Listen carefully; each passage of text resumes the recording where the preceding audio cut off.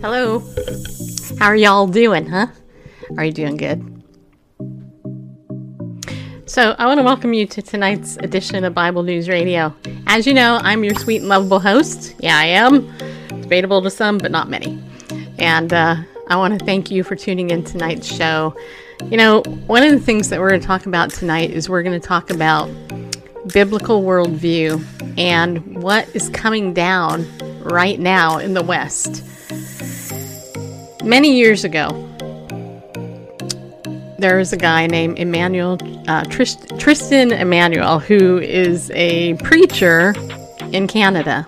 And one of the things that he did was he would talk about the sin of homosexuality from a biblical worldview. And I would have to say probably 14, 15 years ago, he was very prominent. He was somebody out there on the forefront in Canada talking about these issues. And Canada is just north of us, as you guys know. And they're probably, I'm going to say, 6 to 7 years ahead of us when it comes to crushing Christianity up there. So tonight what we're going to do is we're going to talk a little bit about what's going on in Canada and how, in particular, one church has literally now gone underground in Canada. That was good. That was good on the music. In Canada. Anyway, and you know, I always say, look, if you watch what's going on in Canada, it's coming here to America. And it's close. It's close. I want to tell you something. Recently, I was challenged to start memorizing the Word of God again. And I can honestly tell you that I have spent probably more time in Psalm 119 than I have probably any other passage of Scripture in my life, right? My whole Christian walk. It probably took me, I'm not going to exaggerate, but I'm going to say it's pretty close, a couple hundred times reading the first 8 verses of that psalm before I got it down. Because it's just, I'm old. Yeah, I am. I'm not that old, but I'm older than I was when I was first saved. Anyway, long story short, I joined a couple scripture memory groups on Facebook because I thought, hey, I want to be around people like me who are trying to memorize the Word of God, because what if someday my Bible is taken away? This is not a far-fetched idea. This has happened everywhere in the world, all over the world. And to think that we're so arrogant that it couldn't happen here in America, gotta be a little naive. I think it could. And what was interesting, and that's why I share this, what's interesting to me about this is, and I was telling Randall about this today because I thought it was funny. Not funny in the ha-ha way, but funny in the, like, hey, I'm awake way. And not in the woke way, like, hey, I'm woke. No, we're actually awake. So I want to read you this conversation. I'm going to withhold names because these people didn't give me permission to share their stuff. But I got to tell you, I'm going to read this stuff. So this person says in the scripture memory group, they say, listen to this. They say, and this was posted in March, so just about a month ago.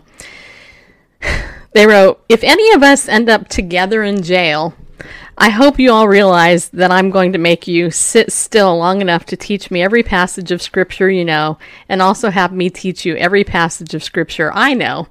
In fact, I'm probably going to be a tyrant about it. And a whole bunch of people hit the laughing emoji and the heart and all this other stuff. And then the comments came rolling in. So these were the comments. So first comment was, then they'll put you in solitary. And then that woman responds, we'll be discreet. And people hit laughing emoji. And then this guy responds, amen. Thankfully, I can identify as a woman, and then we can be cellmates and memorize Scripture together. That was a guy saying that to a woman. And of course, everybody hit the laughing emoji on that. And then this guy says, amen, sounds wonderful. And then another guy says, I'm told that is what they do in China. And then they link to a video, and then it says, then a woman said it may come to that. And another woman said, I'll memorize the epistles and y'all can memorize the gospels. And then this person said, who will do Leviticus? Those of you who know the Bible know that that's funny. Like, okay, let's see, we're all going to be thrown in jail together. We have the whole Bible memorized, but who gets Leviticus? Who wants to memorize Leviticus? So all these people laughed about that. And then it says here, this woman says, I've often wondered how much of the word we in this group could recapitulate if needed. And another person said, I'm sure it's much more than if you took a random sampling of people from evangelical churches, but still likely far from enough. I do hope we could do at least the whole New Testament, though. And then this person says, my nose itches. Now my nose itches. Anyway, it says, I have Ephesians, Galatians, Colossians, and a rather rusty 7 chapters of John's Gospel in the New King James Version, and with a bit of brushing up Philippians in the NIV. What do the rest of you have? This person says, maybe start a new post and people can add passages that they know and that haven't been listed yet. And then this guy says, list every verse of the Bible and we can each check which ones we know. LOL. Always a guy. And then this person says, I don't have as many books memorized, but I have many chapters memorized. Ephesians 1 through 4, James 1, Philippians 1 and 2, Revelation 4, John 3, Psalm 1, 23, 98 through 100, 103, 145, 150, Isaiah 53, 1 John 1, Romans 6, and Hebrews 11 and 12. That's one person who memorized all that. Then large portions of chapters, and then a bunch of singles working on Ephesians and some other stuff. And then the last person wrote, if only I could remember all of what I've memorized. I do regular review, but have to let passages go after a while as I learn more, or it gets too time-consuming and overwhelming. But maybe we could all help each other with the passages we only partly remember. So it kind of ends on the, like, hey, we can help each other kind of do this. But this conversation that I read delighted my heart. It made me smile for a couple of reasons. Number one, somebody made a joke about memorizing Leviticus, and we have to do this. But number two, these people are aware that what they're doing could someday benefit them for the future, should they be imprisoned for the gospel and should they have their Bible taken away from them. It's something that a lot of Christians actually don't take very seriously. They don't take their Christian walk seriously, because if they did, they would take time to get to know the Word of God and to study it. And I tell you, I have a burden for the body, because I know that within the body of Christ, in the church, in particular, when you go to an assembly of believers, that there are tares among the wheat. I was talking to a friend of mine about that earlier tonight. And so we know that there are unbelievers within the body, right? We know that, according to the book of Jude, that they crept in unaware. And kind of the picture that you get when you're reading Jude is that these false teachers, they kind of crept in the back, through the back door of the church.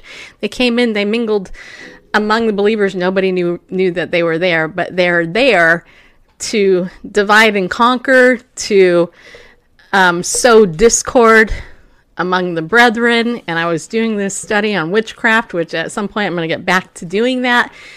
And they come in, they introduce destructive heresies that easily lead people astray if those people are not grounded in the Word of God.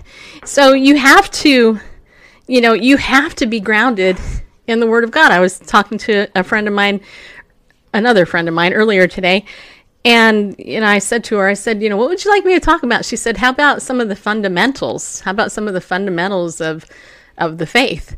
And part of me was like, in my head, I was kind of going, well, that's kind of elementary. But then the other part of me was like, after I saw this study from Barna, I was like, well, maybe we need to get back to the fundamentals. Maybe we need to start in kindergarten all over again. And so I want to share with you some sad news. I believe it's tragic because it's out there. And this is over on harbingersdaily.com. And it's a website titled Only 6% of Americans Follow a Biblical Worldview.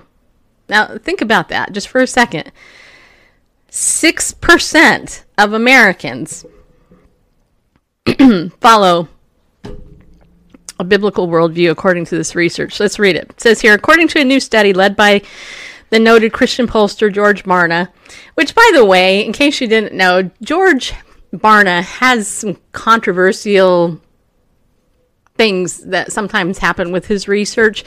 So I wouldn't necessarily personally hold this as the standard of the best research, but in the world of Christianity, he's the big name. Okay. So it says here, only 6% of Americans adhere to a biblical worldview, while 88% borrow from multiple and sometimes contradictory worldviews in order to form their beliefs and habits.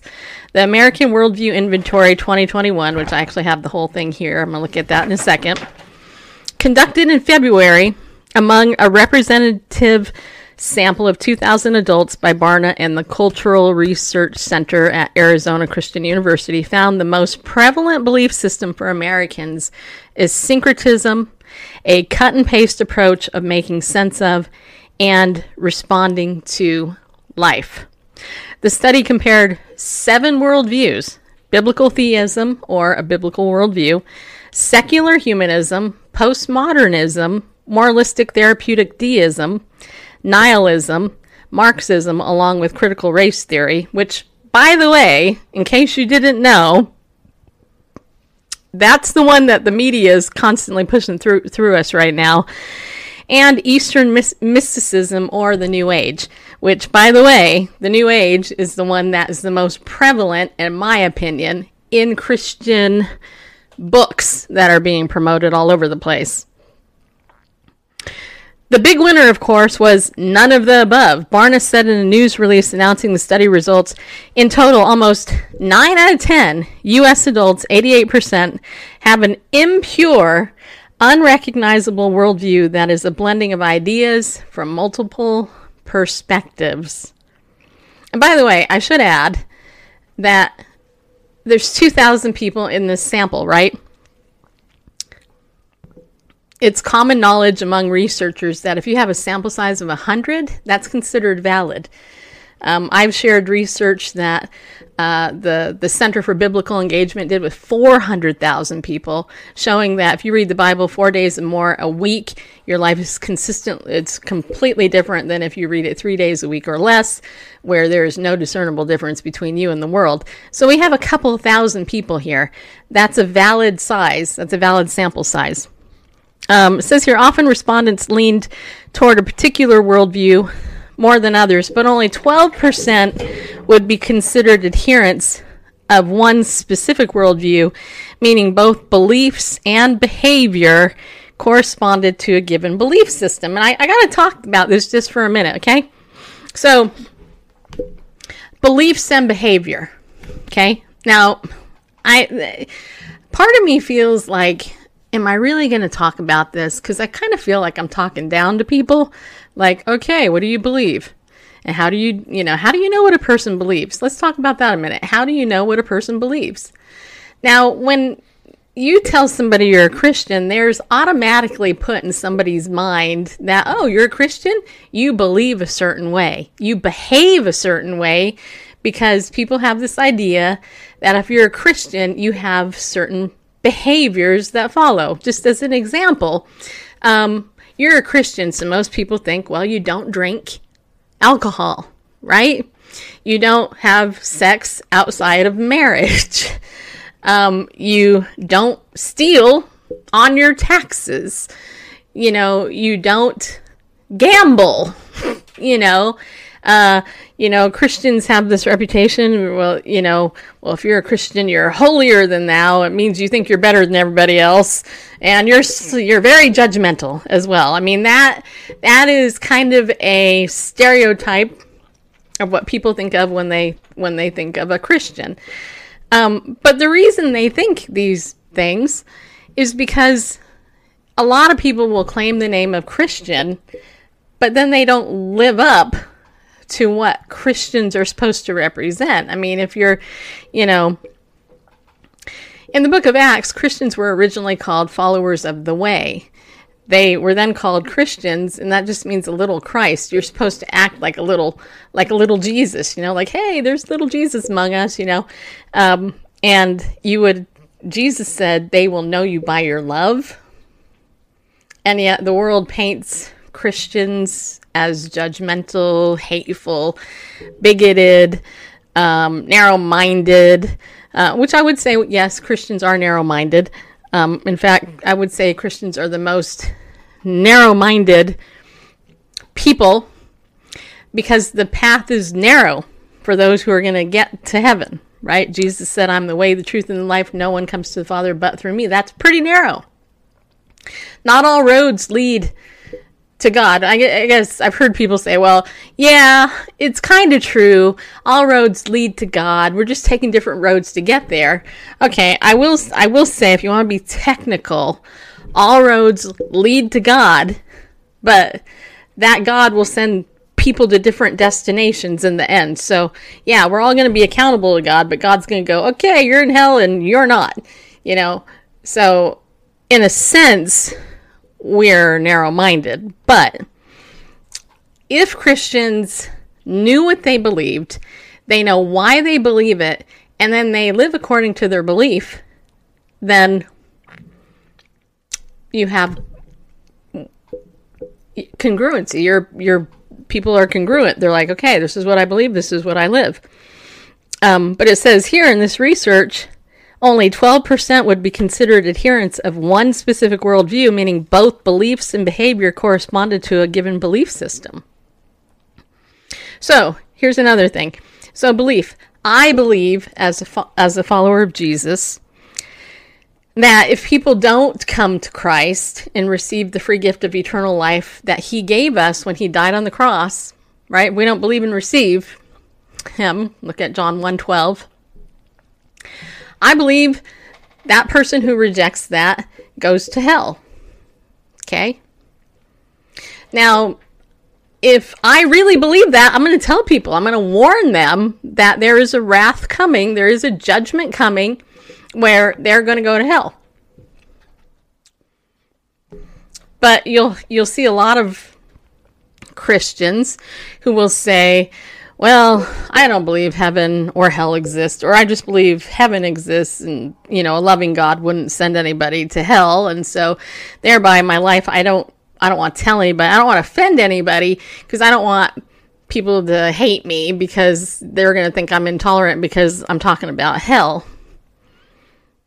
Well, even Penn Jillette, who is a pretty well-known atheist, he even admits that he respects Christians who go out and evangelize and share the gospel, because he said if he believed that people would be gone to hell, he would definitely be all over it and telling people, yeah, you're going to go to hell, right? And think about this.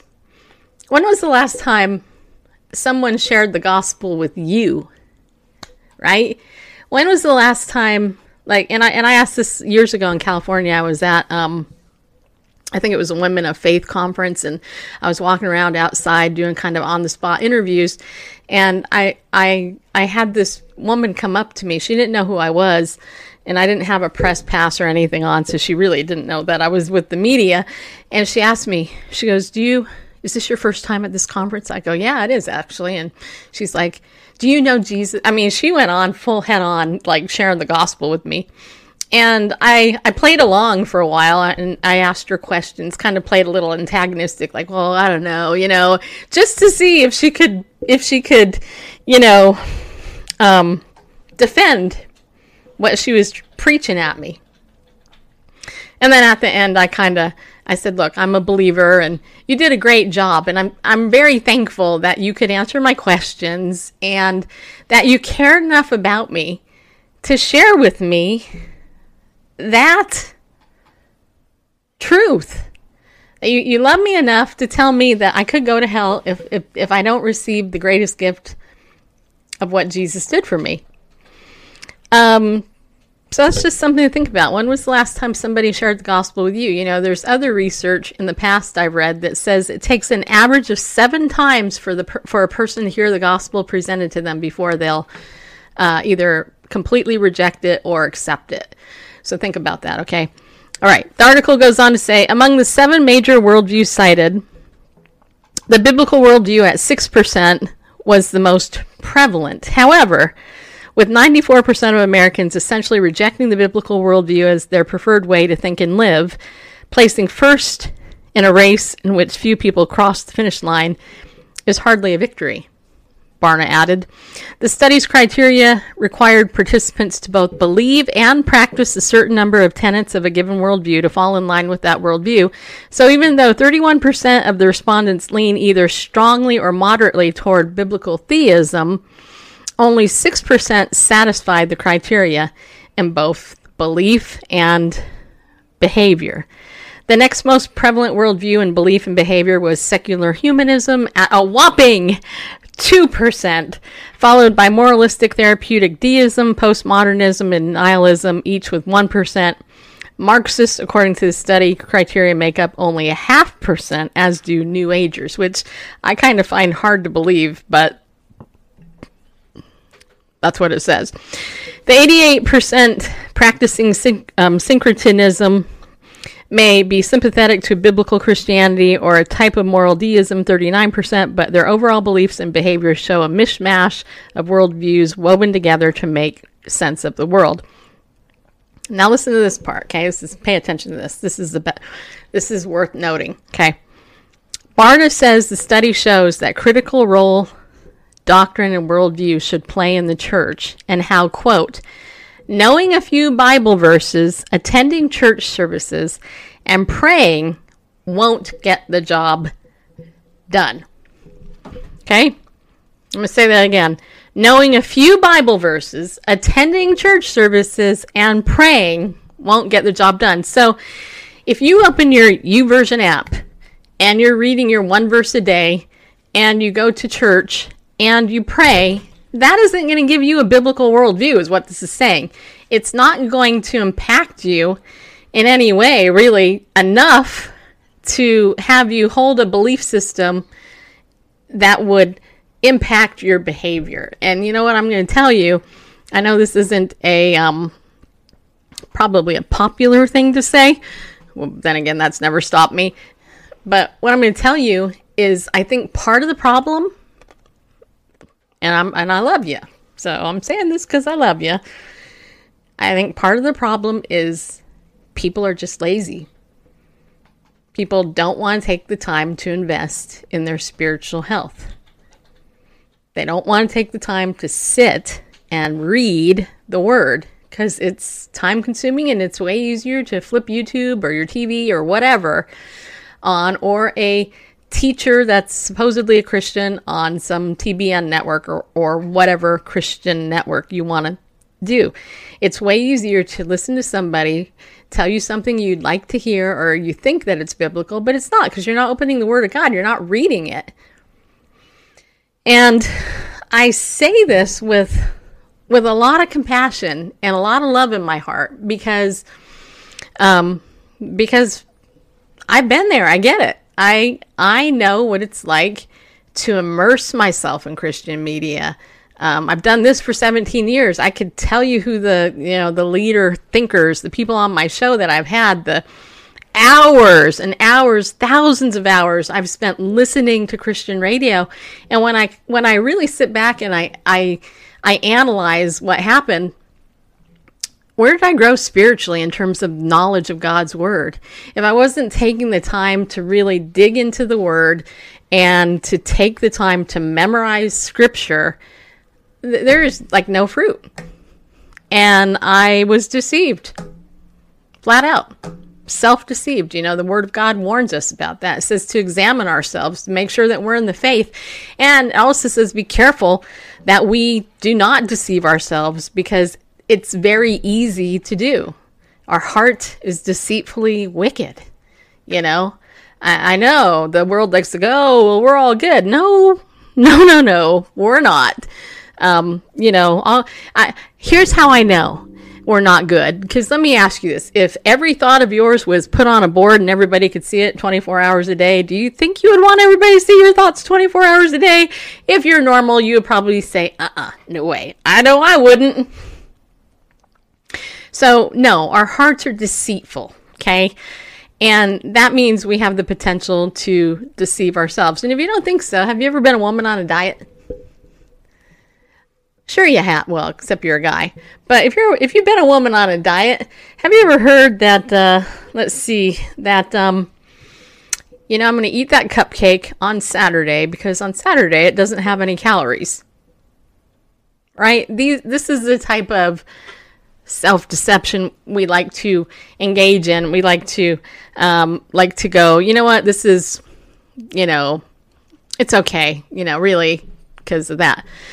Anyway, last paragraph in this article, it says this: our studies show that Americans are neither deep nor sophisticated thinkers, to which when I read that, I said, duh, in my head.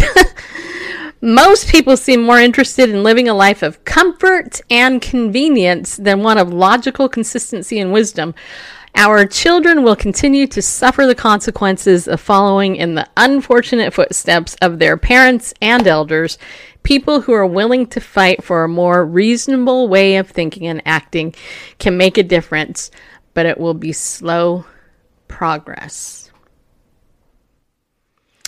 So that is the latest, and I will show you here on this handout. I'm going to find it right here. I'm just going to hold this up to the camera. You may or may not be able to read it, but this is the chart. It looks kind of blurry, doesn't it? Well, anyway, I will link this here in on my Twitter account, and I'll put this on Facebook so you can read the article for yourself. This should break our hearts, though, because what does that say the state of the church in discipling people has been? It's been pretty bad. I mean, you know, it's sad. It's really sad, and there's no excuse for it. Yeah, you can throw that up there if you want. You might have to make it bigger. So it's sad. It's very sad. 6% of adults have a biblical worldview. You know, so to put this in a picture form, if there's 100 people who are Christians, you'd have to go through and find 6 people in that group who had a biblical worldview. Like, for example, let's talk about homosexuality. That's a good one. So 6 of those 100 people would believe that homosexuality is a sin, whereas the other 94 would go, whatever, you know, it's okay. Who am I to judge who I can love and all that stuff? Just as one example of a moral biblical issue. That is tragic, and it should not be that way, because the Word of God is very clear on that topic. So, Randall, do you want to weigh in on that? Last night I didn't give you much to say. I'd love to hear your thoughts on that research. Well, I would guess that that's pretty accurate as far as the, syncretism, sort of a people uses buffet approach to morality and spirituality. I mean, you referenced a number of times the book by Greg Koukl, borrowing a phrase from Francis Schaeffer, I believe. Yeah. That relativism, feet firmly planted in midair. And, relativism has been the predominant, worldview, really, at least in the West. Europe and in the Americas for some decades now.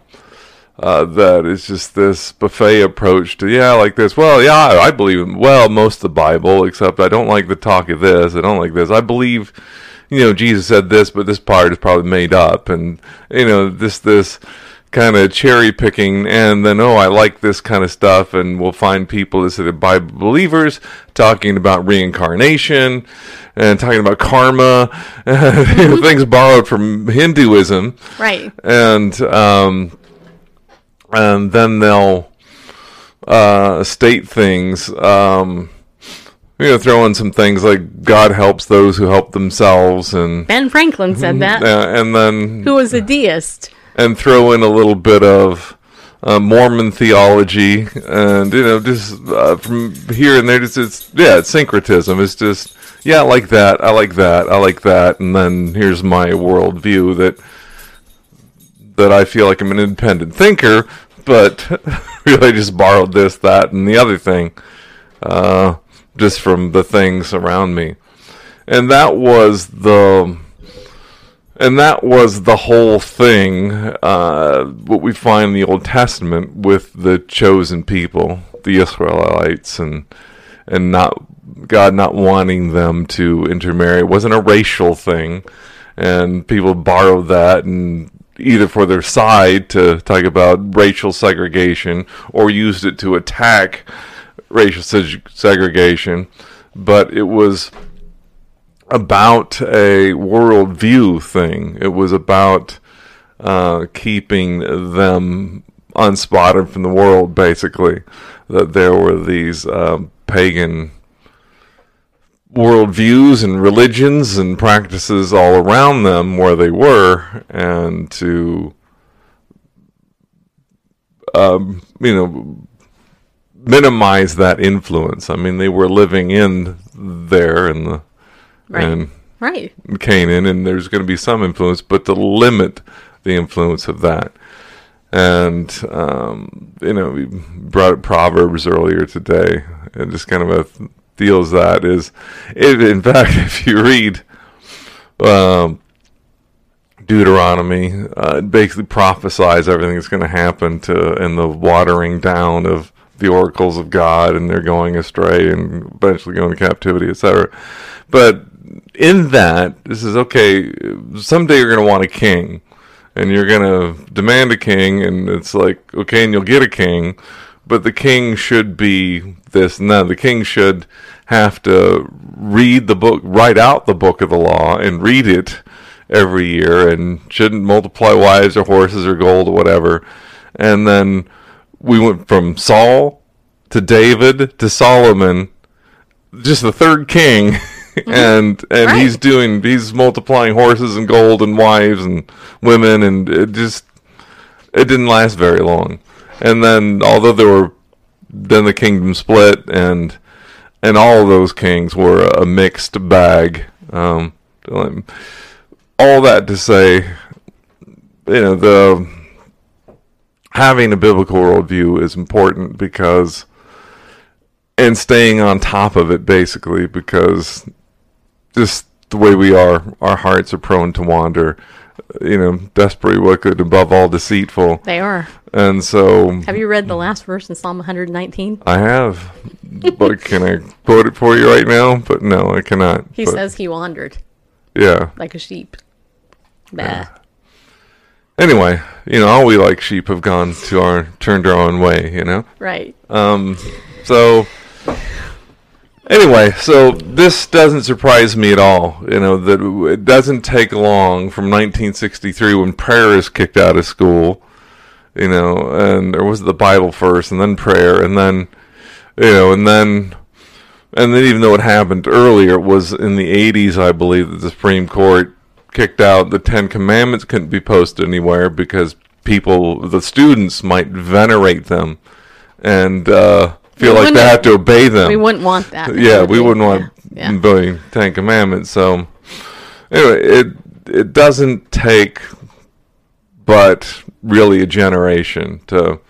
I mean, well, heck, we look at the whole Exodus generation, and they were within that generation, witnessed these miracles, ended up being people without faith, didn't inherit the promised land. 40 years they're wandering, and they come back, and the next generation is pretty much clueless on things. Yeah. And anyway. Well, that's how it is now, I think. Yeah, so I'm rambling, but that's my thought. Those are my thoughts. I'm not surprised by the results of this study. Disappointed, yes. Surprised, no. I love you, Bareface. You're the pity. You make my heart beat, man. Yeah, you do, as you know.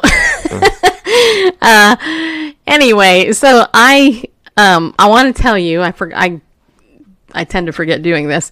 Look, Bible News Radio is a nonprofit. We do a lot of stuff besides this show, and I want to tell you a couple of things that we do. And one of the things that we do is we have a Facebook group. It's a Daily Disciples Facebook group. In there every day we have 2 people reading from the Word of God and sharing their thoughts as they read the Word. The reason that's there is because people struggle with reading God's Word. And look, I'm going to tell you, I think the biggest reason why people struggle, because Satan doesn't want you to read the Word of God. That's why. And I really do think that the devil tries to discourage us, and he gets us distracted, and he'll do everything that he can to make sure that you fall asleep or whatever, and he distracts people from God's Word. Well, become a part of our Daily Disciples Facebook group, because in there you can go in and watch somebody read the Word of God, and you're going to have that touch with people. You can comment, you can edify one another, and I want you in there, okay? The other thing I have 2 text message lists. I have one where I text out a message. It tells you when people are reading in the Daily Disciples group and when our program is on, okay? That one you get a text message pretty much every day, because there's people reading in the Daily Disciples group every day. All you got to do is text Bible News, those 2 words together, to the number 33222. And if you watch the scroller down here, you'll see it, 33222. My other text message list is for Bible reading accountability. If you're somebody who, you want a little nudge, you want a little poke, like, hey, did you read the Bible today? Where did you read in the Bible today? That's basically what that text is. Text Team Unstuck to 33222. Same number you put in the number in this, like if you're going to put in a phone number, you put 33222 in your text message, then that keyword, and then you send it. You'll be subscribed to my text message list, and you will get a text message from me in the morning asking you where you read, okay? Along with Bible reading accountability, I'm also doing a Bible reading God Time Together group as well. And my next thing is going to be starting in a couple of days. So if you want information on that, message me and watch my email. If you're not on my email list, go to our website, BibleNewsRadio.com. Sign up for our Bible News Radio email list, and I'm going to be putting info in that. I don't send out as much email. I got to work on that because there's only one of me. I can only do so much, but I'm working on it. And I'm going to send out information on that. This is a high-level accountability group, and you know what? You may or may not want to be a part of it because it takes commitment, and that's what accountability is. And I'm going to tell you something. Being accountable, if you are accountable, it will change your life. If you're not going to change. I have a food coach. Okay, I think I shared this a couple days ago. I have a food coach. I text her everything I eat. I don't like it, just so you know. I do not like texting her everything I eat. I hate it. In fact, I hate it because I, it's just like, I don't want you to know, But that's what I need to help me hit my goal and to be accountable with where I'm at with my eating and stuff. Well, this is spiritual eating. And if you're not spiritually eating, you're starving to death and you're dehydrated and you're weak, right? And you're lethargic and you don't have that excitement that you need for Christ. And you don't have the desire to read his word or to study it or memorize it. So take a step. It's free. All you got to do is just join the text message list. But the Bible reading accountability, there is a cost to that. That will be in my email. The other thing is, if you like what we do and you've benefited from our show, then I would love it if you partnered with us, and giving a monthly donation to our show. And you can do that also on our website, BibleNewsRadio.com/give. Your gift is tax deductible, which is a nice thing. And it will help Randall and I to continue to do what we're doing, pay for the technology, upgrade some of our technology, and a laborer is worthy. So, whatever God lays on your heart, especially if you're somebody that watches, let me just appeal to you. If you're watching and you've never donated to our show, but you've benefited, please consider giving back, because that would really help us out. And then lastly, the other thing is, if you're somebody who is in need of other type of support, besides Bible reading accountability, what I have found is that often people that I work with in that realm are struggling with other areas of their life, and they might need some coaching, right? And I find that this is the case, and I've had the opportunity to coach a number of you. I do coaching as well, and that is at a fee as well, that we can discuss when you decide you want to reach out and get some biblical coaching. Of course, I'm a clinically trained marriage counselor and therapist, so I have more than what's needed to be a coach.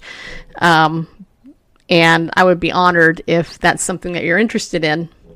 And you consider somebody that might want to help you, then consider that as well. And I can help you there. That is our wheelhouse. That is what we're doing. And I have to tell you, I'm excited about what God's doing, because he's doing a lot and I'm seeing people's lives changed. But you got to make the commitment. You got to step out in faith, and you have to remember the slight edge. The slight edge is simply easy to do, easy not to do. It's really easy to do certain things, but it's also easy not to do it. I'm going to tell you something. The slight edge is doing it, not doing it, not doing it. Right? It's really easy for me to eat food. It's hard for me to send my friend a text message about it. I'm not going to lie. It's really easy for me not to do that. And if I don't do that, then I'm going to slip, right? So what I'm saying is that if you're serious, that's what I want. I want serious people who are ready to be unstuck and move forward and get real and get going. Because you know what? You have people in your life that you can touch and you can influence for Christ, and that you can help, and you don't have to stay stuck. I mean, that's a choice that you make. You can wallow or you can move on. And my hope and my desire is that you move on, that you're like, hey, I've had enough of this. Yeah, we're all hurt. We all deal with stuff, but sometimes you need a little love, and you need a little coaching. You need a little counsel to help you move forward, because you can't see things when you have logs in your eyes. You need to be able to work through that with the Lord. And sometimes he uses people, and the Bible says that there's wisdom in a multitude of counselors. So counseling or coaching, whatever you want to call it, is never a bad thing unless you get somebody who's bad at it. But I'm not bad at it. And I know that it's a gift. And so that's out there as well. Okay. I'm going to wrap this up here, and I'm going to go to this next story about the underground church. Now, a lot has happened in Canada, and our brothers and sisters up in Canada are now going underground. And earlier this week, a friend in our audience mailed me another program where there was a man associated, I believe, with this, who did a 3-hour interview about what happened. I haven't finished it, but what I will say is that this is not a shock to me, but it should be a warning to us. So Harbinger's Daily article says here, Grace Life pastor takes church underground. The church isn't a building, it's a blood-bought people. Canadian pastor James Coates of Grace Life Church held services this weekend. Normally, this would be an unremarkable fact, But given he was recently been released from jail only to see his church fenced off and shut down by authorities, it's made this worship service all the more, don't hate me, Randall, impactful. Earlier today, Grace Life published their service online with congregants' faces blurred out of the picture. Pastor Coates greeted those in attendance at the, quote, undisclosed location, unquote, by saying, quote, they can take our facility, but we'll just find another one, unquote. A few moments later, two gentlemen who were only identified in the video as Joe and John came forward to lead the congregation in song. One of the men began by saying, did you ever think you'd be part of the underground church? A few song in theirs, a beautiful rendition of It Is Well With My Soul, in which the congregation can be clearly heard singing despite their profiles being intentionally blurred out so as not to be identified on video. After singing concluded, Pastor Coates took to the microphone to deliver his sermon. Coates said he had been planning to preach from Psalm 56, but said he had a nagging feeling that it wasn't the right psalm for the upcoming service. After the church was shut down, he said it was confirmation he needed to change course. Where did he end up? We need a psalm more appropriate for an occasion like this. We need to hear a Jesus is Lord kind of sermon, he explained. That led Coates to Psalm 2, which he says, as we read Psalm 2, I want you to consider that what we see taking place in this psalm, though it really describes something yet future to us, is the sense in which this is taking right now at present, Coates said. Then he went on to read Psalm 2, which says, I'm going to read it. Why do the heathen rage and the people imagine a vain thing? The kings of the earth set themselves, and the rulers take counsel together against the Lord and against his anointed, saying, let us break their bands asunder and cast away their cords from us. He that sitteth in the heavens shall laugh. The Lord shall have them in derision. Then shall he speak unto them in his wrath, and vex them in his sore displeasure. Yea, I have set my king upon my holy hill of Zion. I will declare the decree the Lord hath said unto me, thou art my son, this day I have begotten thee. Ask of me, and I shall give thee the heathen for thine inheritance, and the uttermost parts of the earth for thy possession. Thou shalt break them with a rod of iron. Thou shalt dash them in pieces like a potter's vessel. Be wise now, therefore, O ye kings. Be instructed, ye judges of the earth.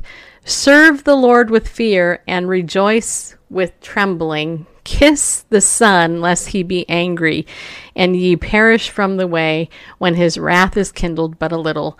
Blessed are all they that put their trust in him. He titled the sermon A Vain Thing, and after explaining the context of Psalm 2, went on to discuss how Psalm 2 paralleled today in various ways. He said governments all over the world are counseling together in a unified effort to oppress the people they govern. In that context, those who are faithful, those who follow Christ and confess that Jesus is Lord, are going to be the ones they have to silence and get out of the way because everyone else is going to fall in line. It's going to be the Lord's people who stand and herald him as king and call governments to submit to him as king and to govern in accord with the very word that will judge them on Judgment Day. Even as we think about our own government, we have called them to their duty. Unmistakably, we have directed them to their duty. They know they're going to be judged in accord with the Word of God.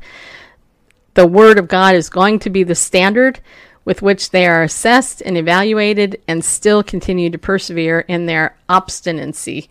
That is defiance. After the sermon and prayer, the service closed with the singing of How Great Thou Art and a word from 2 Thessalonians 2:16 and 17, which reads, Now may our Jesus Christ himself and God our Father, who loved us and gave us eternal comfort and good hope through grace, comfort your hearts and establish them in every good work and word. Officers with the Royal Canadian Mounted Police came out en masse Sunday as protesters descended on Grace Life Church in Alberta, Canada, where police barricaded the worship center last week, barring congregants access to the church. In a statement issued to the media Sunday, the RCMP said it was on the scene in Edmonton to preserve, quote, peace and, quote, maintain public safety, claiming, as it has been barring the free exercise of religion, that it recognizes, quote, everyone has a right to peaceful freedom of expression. One video circulating on social media showed what appeared to be a great deal of RCMP officers at Grace Life on Sunday. So Real Canuck News wrote 200 cops for church. And you guys can watch these videos. I will also post this on the page. We don't want to take the time to play it here, but it's amazing. It says here, California-based Pastor John MacArthur commended the members of Grace Life as they have begun meeting privately amid a continued government crackdown on their freedom to hold worship services. In an email to FaithWire Monday morning, Grace Life Associate Pastor Jake Spence confirmed the church is meeting at an undisclosed location and broadcasting its services on YouTube, which, by the way, is also linked in that article. Amazing to have an underground church in Canada, said MacArthur, pastor of Grace Community Church in Sun Valley. This because the government of Alberta triple fenced the church in and locked it so people couldn't get there. The American preacher said there is now a massive outcry of support for the Canadian church as it continues to face intense restrictions. And then there's a couple more videos. And it talks about here how Alberta Health Services erected the 3-layer fence around the Edmonton Church building last Wednesday, and on Sunday, locals disturbed by the raid and subsequent closure tore down the chain link barrier as they protest the government and police. Somewhere between 300 and 400 demonstrators reportedly showed up at the church's facility Sunday and began singing Christian hymns. The Justice Center for Constitutional Freedoms, the law firm representing Grace Life, and its formerly jailed pastor James Coates said in a statement that while they appreciate the public outpouring of support to fully open churches in Alberta, Grace Life congregants did not participate in the demonstration outside the facility. Grace Life Church has no control of our church or grounds at this time, read the statement. The church grounds are fully under the responsibility and control of the RCMP and Alberta Health Services. The closing of the Grace Life facility has understandably resulted in significant public outrage and caused even larger crowds to gather in one place. Albertans have a constitutional right to assembly, associate, and worship, it continued. By taking the measure that government has while the matter is still pending before the courts, that Alberta government has created an even more divisive situation. MacArthur noted that out of the 4.4 million people living in Alberta, and again, this is Canada, the province has recorded 2,013 COVID-19 deaths, more than half of which were people aged 80 years and older. Citing these statistics, MacArthur said that Albertan government has no legitimate reason to forcibly shutter Grace Life for continuing to hold worship services in defiance of an Alberta Health Services order, mandating the church limit its attendance to just 15% of its facilities' total occupancy. This is a first for the Western world, MacArthur said, to have the government lock out believers from a church. And don't miss that, okay? As protesters began tearing down the fencing around Grace Life, which was allegedly first approved by Alberta Health Minister Tyler Shandro, RCMP officers started putting the barrier back up, according to a report from Western Standard. The outlet noted that dozens of RCMP cruisers blocked access to the roads leading to the Grace Life Worship Center. Shandro, it should be noted, has denied approving the barricade. Ahead of his sermon Sunday, MacArthur read a letter from Coates, a graduate of the seminary affiliated with Grace Community Church. That would be the Master's Seminary, in case you're wondering. Thanking the California congregation for its steadfast support of him and Grace Life. The provincial government has dropped most of its charges against Coates, who was released from jail in late March after spending a little more than a month behind bars. The pastor does, however, still face a fine of $1,500 and a charge for violating health orders on capacity limits. His trial is scheduled to begin May 3rd, but government officials are attempting to delay the court hearings. John Carpe of the Justice Center is arguing there's no reason for a delay because the government has known for many months that it would be called to make the case in court for its burdensome lockdowns and COVID-19 restrictions. In a statement issued last week, CARPE said the government has had more than a year to assemble proper medical and scientific evidence to justify lockdowns and does not need more time. He went on to rebuke the restrictions as unconscionable and completely undemocratic. Why is the government afraid of tough questions, CARPE asked, and why in our 13th month of lockdowns with 3 months notice of the trial date set for May 3rd, does the government require until July 2021 to assemble medical and scientific evidence? And there's a little bit more, but I'm not going to read that last paragraph. But you get the point here, right? You get the point. And my point in sharing this is that people who are thinking that there is no connection between COVID and between what the government and, it's happening all over the world. What's happening in Canada is coming to America. It's already here. You're just not hearing about it as much. What's happening in California, just as an example, completely insane. Completely. It's unjust. It's insane. And yet Americans for so long have thought that we are immune from this type of persecution, for lack of a better word, because it is persecution. I mean, did you ever think that we would be shut out of the church, But here's the other thing, I think of. This is also, I believe the Lord is separating the sheep and the goats, and I think his judgment, and that's the last thing I want to say here. I know that we're running out of time. I'm just going to read this headline here. Over on WorldNet Daily, there's a quick article here. It says, Franklin Graham says God's judgment is coming. I just believe that the only hope for our nation is God. Well, this is nothing new. God's judgment is coming. And I'm going to just read the first part. It says, what's happened politically in our country is a disgrace. What took place in the last election, it's wrong, but it's happened. But I just believe that the only hope for our nation is God, he said. Starnes, a nationally syndicated radio host, asked Graham, who also is CEO of the Billy Graham Evangelistic Association, how a divided nation can unite again. Graham pointed to prayer. Christians need to get on their knees and pray that God would intervene and somehow save this nation or give us more time, because I believe God's judgment is coming. He condemned the Democrats' move to add 4 justices to the Supreme Court, which is widely viewed as an attempt to shift the court to the left. Did you know that was going on? We just need to pray that God will intervene and stop them from doing this. Anyway, I'm not going to read the whole thing. But I think you get the point. And I've said this for years. The minute we started, first of all, Roe versus Wade warrants God's judgment, okay? I mean, just that alone. But when you begin to legitimize homosexuality and actually advocate for it within the body of Christ, and then at the national level overturn the will of the people and have the Supreme Court say it's marriage, God destroyed Sodom and Gomorrah, just saying.